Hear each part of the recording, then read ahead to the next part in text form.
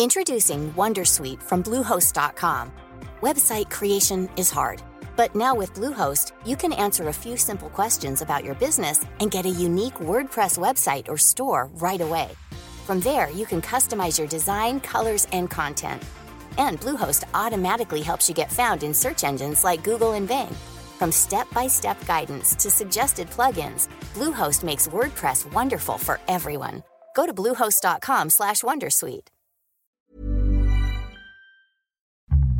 Stocks for beginners. Phil Muscatello and FinPods are authorized reps of Money Sherpa. The information in this podcast is general in nature and doesn't take into account your personal situation. So great to be able to look at the market and know that there's an opportunity for everyone. It doesn't matter who it is, anybody can do it, and it doesn't matter how much money you have. Just start. You're going to get smarter, you're going to get better, you're going to have some windfall money, you're going to maybe get a raise. Just stay at it consistently, and as you do that, it's going to work out. You're going to start to see you making some ground. Hi, and welcome back to Stocks for Beginners. I'm Phil Muscatello. How can new investors find stocks to hold for the long term? What's passive income, and how can it help you to build your wealth? Joining me today is returning guest and old friend of the podcast, Casey Stubbs. Hello, Casey. Hi, Phil. How you doing? Really good. Casey Stubbs is the founder of Trading Strategy Guides and fellow podcaster from the How to Trade It podcast. He's an Army veteran and the father of 9 children. It's still only 9, Casey? No more? That's it. No new ones. So, Casey, you're known as a trainer and educator, but today we're going to focus on long-term stock holdings. What part does long-term holdings play in your wealth creation strategy? Well, I want to answer this question, Phil, by telling you a little story. When I first got started in the world, I joined the U.S. Army, and I had a little bit of history and knowledge of the stock market because my dad was involved in the markets. And so I took all of my money that I made in the Army, because you don't have to pay for any bills. They pay for your house, they pay for your food, they pay for all your medical. So I took basically everything that I made and I threw it into the stock market. And I picked like 3 or 4 companies. And by the time that I got out of the military 4 years later, I had over $30,000 from market appreciation. And that really set me on the path to, I was shocked that I had so much money as a young 22-year-old kid, but it set me on the path to really having a foundation and understanding the importance of investing. That's great that you get that from such an early age. What was it about the stock market that you were drawn to in the first place, rather than just, a lot of people will just put it straight into a cash account or T-bills or something? Well, a lot of the people around me were really excited about spending money, and they were living paycheck to paycheck. But for me, I was more excited about making money. At a young age, you're not like, I hope I have enough money for retirement. I wasn't thinking like that, but I was thinking like, hey, I can make some cash here. And so I was really excited about the idea of earning extra revenue. So these days, what are some of the criteria that you use to choose long-term investments? Well, even after all these years, I'm still very attracted to high growth stocks. And one of the ways that I do that is new innovations and new technologies. I believe that new tech drives the market. And if we look back over the last couple hundred years, we can look at groundbreaking inventions that have just transformed the markets. If we look back at like the automobile, and we look at Ford Motor and how that would have been such a great investment, or even, things like the telephone, that investment, you find out the company and, steel, when they created steel and how it was just so impactful for the market. So things like that. And even recently, we can go recently with internet, we got Amazon and we have cell phones, and all of those things have just been tremendous drivers for the market. And so if you're a long-term investor, you want to try to find those types of stocks that continue to perform for a long period of time while that rapid growth is happening. And one of the things that's really remarkable about today's world is that the adoption for new tech is much faster than what it used to be. When the car came out, it took people like 20 or 30 years before, probably longer than that, before they were really comfortable getting a car. They wanted to use horses. But now a new piece of tech comes out and everybody's using it right away. Like the internet had a really fast adoption. So that's one of the things I look for. But then I have three key things. If I get a new industry, I'm looking for earnings and revenue growth. I want to see a company that's making money and that money's growing. I'm also looking for a company that is the leader of the pack, because usually there's going to be a bunch of people involved, a lot of different companies, and I want to get in the one that's performing the best, because there's always going to be a clear winner. Sometimes there's two that are in the lead, but usually there's a clear winner. And then the third thing I like to look at for stocks is I like to look at the leadership of the company, because a company is only as good as the people behind it and the leaders. And so I like to actually do some research on the individual and on their leadership skills. So you mentioned revenue in that answer. So it's important for you to look for a company that's generating revenue. I mean, you're not looking for blue sky startups that are pre-revenue. Is that the case? Yeah, because if you invest in companies like that, in my mind, that's more of like gambling or trying to get rich quick, trying to, it just doesn't make sense, or trying to find a needle in the rough or get in with a penny stock and hope it blows up. Those things just don't pay off. And if anybody's involved in that, nothing against you or whatever, but you might want to reconsider what you're looking at, because there's no such thing as a free ride. There's no such thing as get rich quick.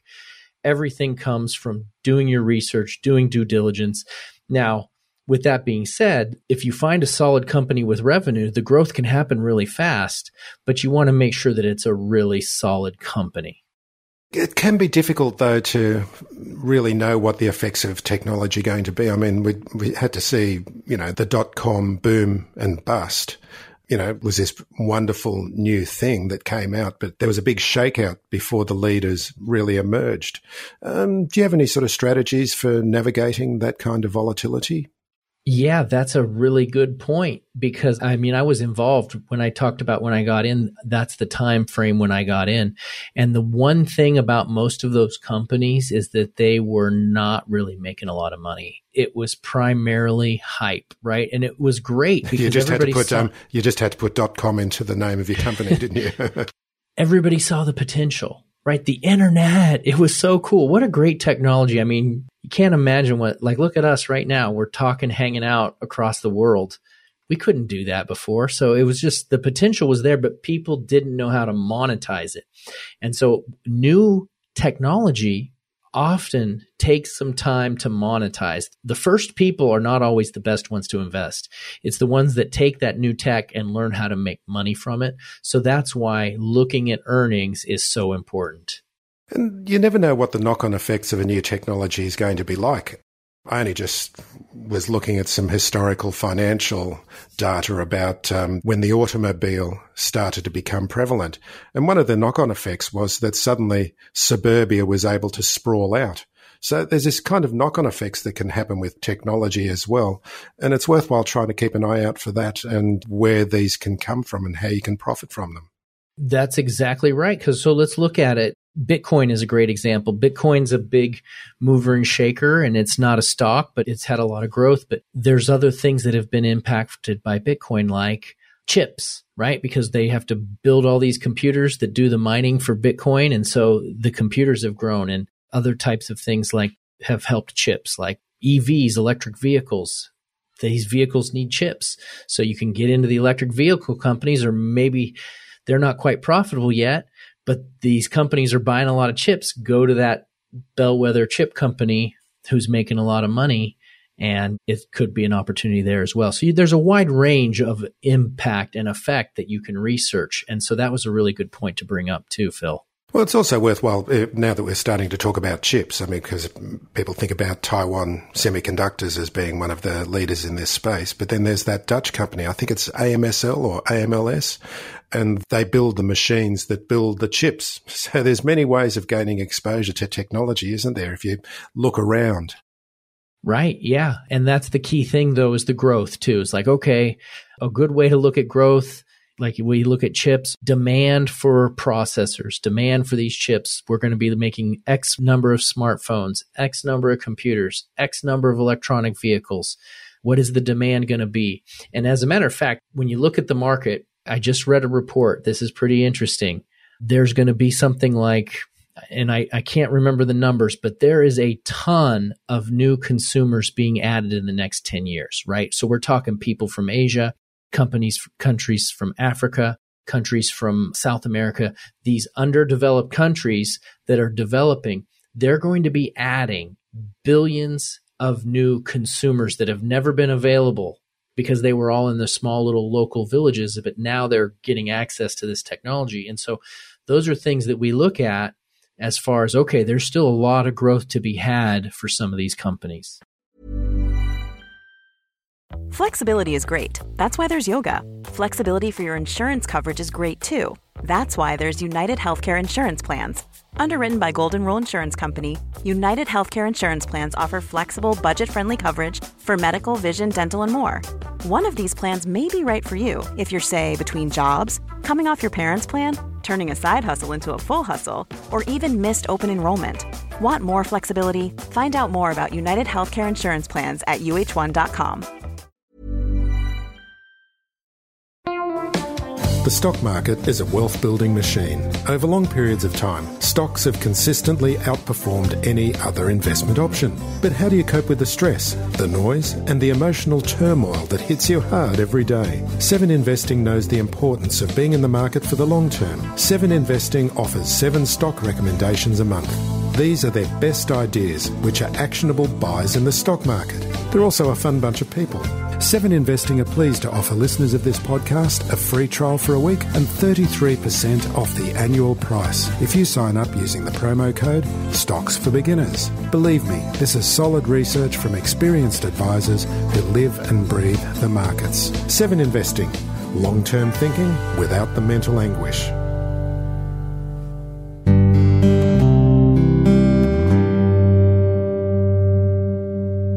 I just also think it's worthwhile considering about timing and also a new investor coming into the market. Just say, for example, I mean, we're recording today on September 14 and NVIDIA, there's been such a fantastic story in terms of chips and it's had a huge run. But then over the last 5 days or so, I think it's been just dropping.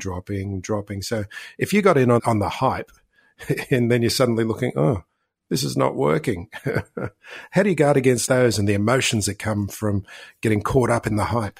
Boy, that's a good question, Phil. And I'm really glad you brought it up because that's so important for people to look at big picture and kind of do a little bit of research about how the market works. A great story of this is I've been trying to get my son in the market, and we're picking some stocks and we're doing some training and he's just upset because he's down. It's not a lot of money, but he's like, Dad, we're supposed to make money. Dad, I'm not making money. And it's been like 2 weeks. It's like, listen, I know you're new to this, but it's not going to happen right away.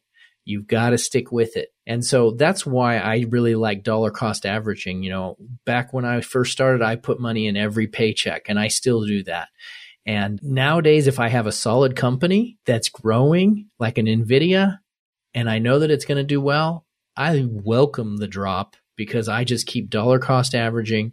And on those drops is where I really make my money. I make the big money when the market is going down because I'm getting it cheaper and I'm accumulating shares. And when it does move back up, then I really make a lot. Now, if you don't do that, if you invest in a bad company, it'll drop and it will never come back. And dollar cost averaging is terrible. And that's the trick, isn't it? Trying to do that balance. Would you approach that, for example, by having diversification so that, you might want to cut your losses on something that's not working and let your winners run for a while? Is that part of the strategy? Well, I do believe in diversification and I also believe in cutting your losers. So if I'm looking at a company and the stock starts to drop, I'm going to continue to invest in it because the price is an important factor, but it's not the most important. What I really want to see is that it's continuing to produce earnings growth, that it's continuing to do wise decision making. So that's why I do my research on how much money they're making. I read the headlines, I find out what's going on because a little bit of price fluctuation is not a big deal. And then after a time, if there's a big downgrade, The analysts say, well, this company is entering a bear market. This company's not making it. Then I'll switch it over to something that's going up, right? Because if it's going to go down for like 5 to 10 years, or it might never recover, then I don't want to keep in it. So, cutting your losers is like, okay, I'm down, I'm out. I'm going to go put it into something that's a little better.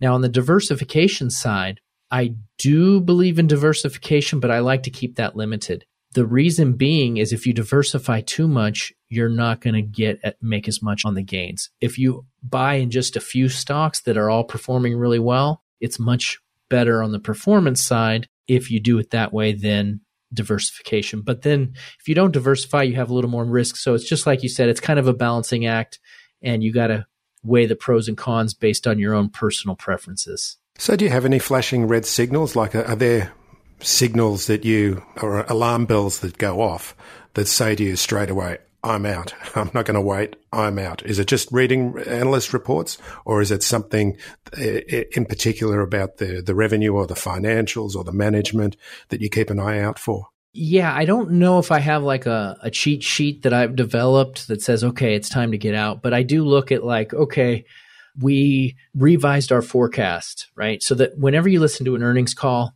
they'll say, yeah, the company's doing great and we're expecting 10% growth. That's why listening to those earnings calls is really good, because they'll say something like, well, we were expecting a 10% growth and now we're expecting a 10% reduction in earnings, right? And so then it's like, okay, the stock's going to drop now, and now the future isn't looking so good because they're expecting a 10% earnings. How long do I want to ride this out? Do I still believe in the company after the 10% drop in the next quarter? Are they still going to be okay?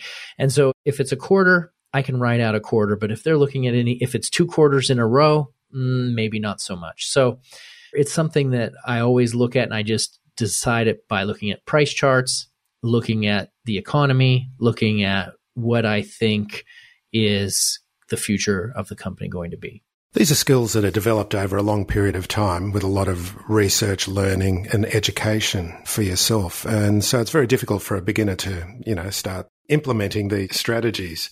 But it is something that you've got to be passionate about, isn't it? You can't do this kind of investment without thinking about it, without learning. I mean, if you're not passionate about it, you might as well be in an ETF or a mutual fund, for example. Would you agree with that? Yes, absolutely. And ETFs are great. And there's some really good aggressive ETFs now. I mean, we could spend an entire show just talking about ETFs because they're so advanced compared to what they were. I'm investing in an interesting ETF right now. It's a Tesla ETF where they actually do covered calls on Tesla, and they pay an extremely high dividend. And so, there's a lot of different things like that. So covered call, I know this is a beginner show, but I'll just lay it out really beginner. It's where you hold a stock and then you sell an option on it to create revenue. Back in the day, each individual investor had to do that themselves. But now there's ETFs that actually do that for you. So you don't even need to learn that skill. You just know that the professionals are handling that for you. That's when I get scared, when I hear that the professionals are handling it for you. Having lost a bit myself with professionals managing money. Yeah. No one cares about your money like you. That's right. But it's just more something that I've been really thinking a lot about lately, about knowing who you are as an investor. And, because so many people, they go into the market and they think, oh, I've heard about lithium, I've heard about EVs, I've heard about something, I'm going to invest. And then when they lose money, they just don't understand it. And you do need to know a lot about who you are and the amount of work and detail that you're going to look into in choosing your investments to buy. Yeah, that's very true. And, having a plan and looking at, okay, what's your risk tolerance? Everything's all based off of risk. How much are you willing to risk? And it really depends on where you are in life, your own personality. There's just so many different factors. Like me, I was joking saying I'm old, but I'm still pretty aggressive because I still have some time. If the market goes in an extended bear market, I'm okay with that because I still have some time before retirement. I'm just going to keep socking away.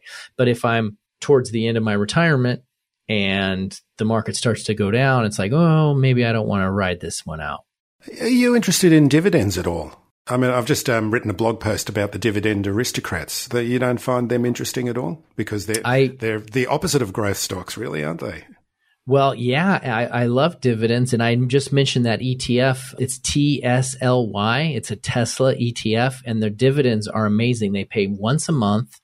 And since it's a very brand new fund, so it's a little edgy, so to speak, but they pay funky. Yeah. Yeah. But they pay great dividends, and I've had a lot of success with it so far. And so some of these new ETFs are even better than stocks. So here's how I do my dividends. Okay. And this is a lot different than some people, but I have my portfolio broken up into sections, and I've got my investing portfolio, and then I have my dividend portfolio, and I do 90% investing and 10% is dividends. And so right now I only have 5 stocks in my dividend portfolio, and 2 of those are ETFs. So you're letting them do the hard work for you in terms and I'm of choosing reinvesting. those ones. I take that dividend money and it grows, and my dividend check gets bigger every time. How does an investor set up a dividend reinvestment plan? Depending on which broker you use. I use one that will automatically put it right back in. And most of them do that right now. So you just have to look and contact your broker to find out how to get it set up. And do you find them a good idea, reinvestment? Because some people look at dividend reinvestment plans as being lazy because they would rather take those dividends and reinvest them themselves. Yeah, if you can do it better, then great. But I've also found those, you get those companies that have been paying for like 50 years in a row. There's a couple things that are really great about them. Number one is the ones that they're just consistent, 50 years in a row. And then they also have a history of always raising every year, right? And those 2 things are something that you really want to look at because they're just so trustworthy. But that is a great way to grow it. It just automatically gets bigger. It's where the power of compounding kicks in. And that's why investing, it's never too late to start. I don't care how old you are. You should start yesterday. But obviously, I'm trying to get my kids started. If you're young and you happen to run across this podcast, good for you. The younger, the better, because it makes such a big difference. What are some of the things you're telling your kids 9 times over? It's so funny. Kids are hilarious. Or do you actually get them into the room and give them the one lecture rather than trying to do it individually? Kids are hilarious. And I know because I was one and I thought just like them. But you say, hey, you should really invest because if you do it now, by the time you're 28, you'll be really well off. And they're like, I don't need to do that, Dad. Oh, you know what? That doesn't make any sense. It's like, just trust me on that, okay? Just do it. You'll keep looking after me, Dad, won't you? Yeah, I try to explain it. I try to okay, here's how it works. If you invest now and you get a certain ROI and you put this money in, even if you only take 10%, and that's the kind of my guideline is just take 10% of whatever you make. You don't need to spend all your money. You don't need to. It's not necessary. So just take 10%. Put it in the market. If you need help, I'm here to help you. Because it's so easy to invest nowadays. I mean, you can actually start with $5 now, can't you?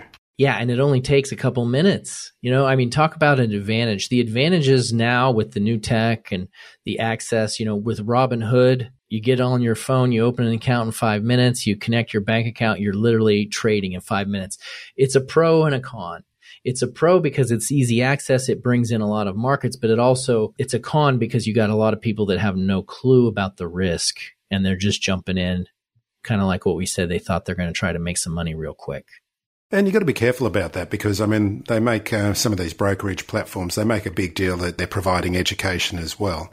But it's still up to the individual to look for that education and implement it themselves. Yeah, it's very important that we all stay educated. You got to keep learning. And you mentioned earlier, Phil, about being passionate, and I am. I love to learn. I'm reading new stuff all the time. I'm taking classes. I'm always trying to stay on top of everything. And I feel like that's a big part of being successful is keeping your education always going. When the markets are doing well and everything's green on the screen and, the rising tide is lifting all boats, we feel really good. But then we get to those times when suddenly the screen's full of red. And this is really important, isn't it? Understanding your psychology and how you're going to deal with it and dealing with what's known technically in the industry as volatility. Yeah. And so a couple ways to really help with that is number one is, that the market's always going up and down, right? And don't let what's happening in the market control how you feel. Because if the market's up, I'm going to have a good day. And if the market's down, I'm going to have a good day. If I win, if I lose, I'm smiling because life is good. So I'm just going to celebrate the fact of having a good life. And then just looking at things long term, looking at the fundamentals behind your investments. Do I love the company I'm investing in? Did I do my research? Is this company going to continue to grow? Are they making good decisions? Is the market still there? Things like that. So I don't get worked up over that because I actually look forward to it. Right now we're entering a period of some uncertainty, but I'm okay. I'm going to continue investing. I'm going to follow my plan and I'm going to stay the course. And those are the people that make it in the long term. Those are the people that are successful, are the ones that are able to analyze the risks and be consistent and execute the plan. Yeah, one of the great learnings I got from interviewing people on this podcast is learning that the market doesn't care about you. It doesn't give a tinker's cuss about you or what you are, what you're doing, what you want the market to do. And you should return the market that favor, that you shouldn't care what the market is doing. Yeah, no, that's a great point. I knew the market didn't care, but I've never heard that you should return the favor. So that's a learning for me. I host a podcast too, so I love learning from all these market experts and all these traders and investors and hedge fund managers and all these people that I've been able to talk to. It's been so good. So that kind of goes back to the education side. If you're educated well, it helps with the psychology. I don't like to trade alone. I don't like to invest alone. I'm like, hey, what do you think about this idea? What do you think about this? I talk to people that are successful and I get their opinion on things and how can I do this better, right? Don't be afraid to say, how can I do this better? And isn't it interesting when you talk to so many people, how many different ways there are of investing? And that's why I like to ask, because they see things that I never saw. When you're just looking at yourself and what you know, there's a lot I don't know. I've been doing this a long time, but there's a lot that I don't know and a lot that I can learn. So I want to always invite people in and get their opinion. And there's so many different ways to look at the markets. And I'm sure even just today, you probably heard a lot of the stuff I'm saying, but there might be a few things that were unique. That's right. I mean, sometimes you feel like you're going over the same ground over and over again. But first of all, it's worthwhile battering home some of those points because, these are things that we need to know. But then there are subtleties and nuances. And in that way, I mean, you just said that you just finished another interview. Was there something that you learned during that interview that you hadn't thought about before? Well, I just did an interview right before here, and I was talking to a hedge fund manager, and he started a hedge fund for Bitcoin. And so I learned quite a few things about, one is how to start a hedge fund. And I asked him the question, and the lesson I learned is don't, because of all the regulations. And he's like, you got to pay like lawyers millions of dollars. It's like the ones that get rich on a hedge fund are the lawyers. Yeah. Yeah, because it sounds so romantic, doesn't it? It sounds all Hollywood and Wolf of Wall Street. I'm going to start a hedge fund, or I'm going to work in a hedge fund, or I'm going to invest in a hedge fund. But it's really it's just another way of approaching the market, isn't it? Yeah. It's a large scale of doing things, but everything that's regulated can be such a challenge. But yeah, I mean, it's just so great to be able to look at the market and know that there's an opportunity for everyone. It doesn't matter who it is. Everybody can do this. Anybody can do it. And it doesn't matter how much money you have. Just start. You don't have to have a lot. It doesn't matter how much you make. If you don't make a lot of money, just put a couple bucks in. Just do it. Just get started. You're going to get smarter. You're going to get better. You're going to have some windfall money. You're going to maybe get a raise.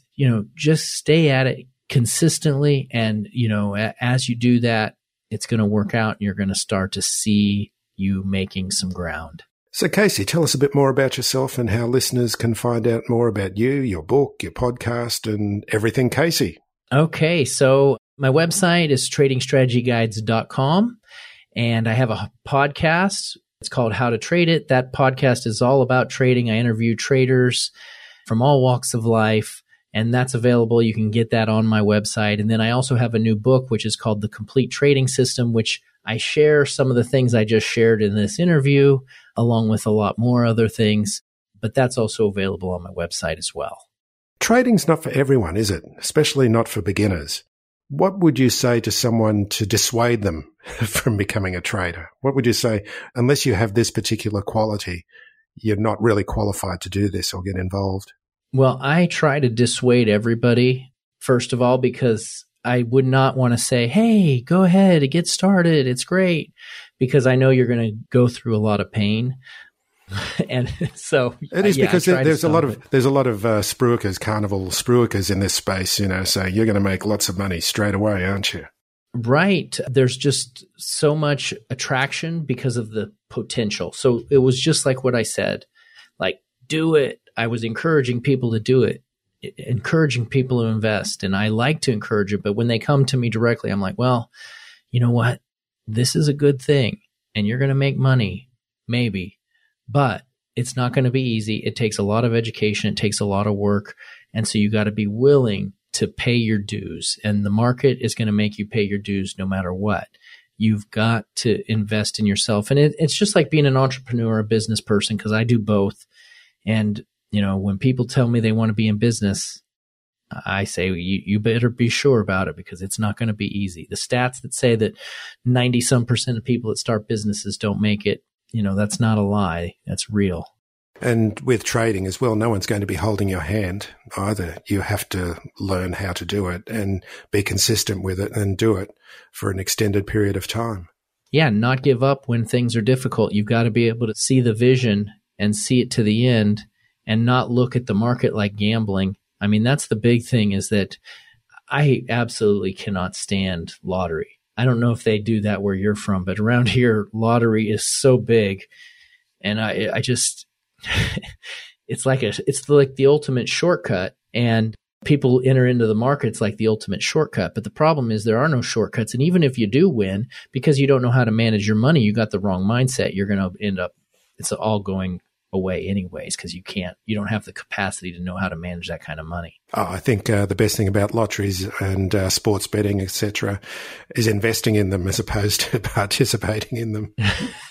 That might be a cruel way of looking at it, but really, Well, you know what? I mean, it's a good investment, because if you look at the masses, and I'm not criticizing people, but it's just the mindset that's so prevalent, is that, everybody's looking for the shortcut. And as long as there are people that are going to be giving people the shortcut, those people are going to be making money. Yep. Casey, it's been fantastic catching up with you again. It's been too long. I think it's been over 2 years since we last spoke, but let's do this again. It's always good to speak with you, Casey. Yeah, it's been good. I'm glad to see your show still going strong, and then you're moving forward. It's so exciting to see. It's great fun. I mean, I get to speak to people halfway around the world about the thing that I love talking about, investing. It is good. Casey Stubbs, thank you very much. Thank you. Thanks for listening to Stocks for Beginners. If you enjoy listening, please take a moment to rate or review in your podcast player, or tell a friend who might want to learn more about investing for their future.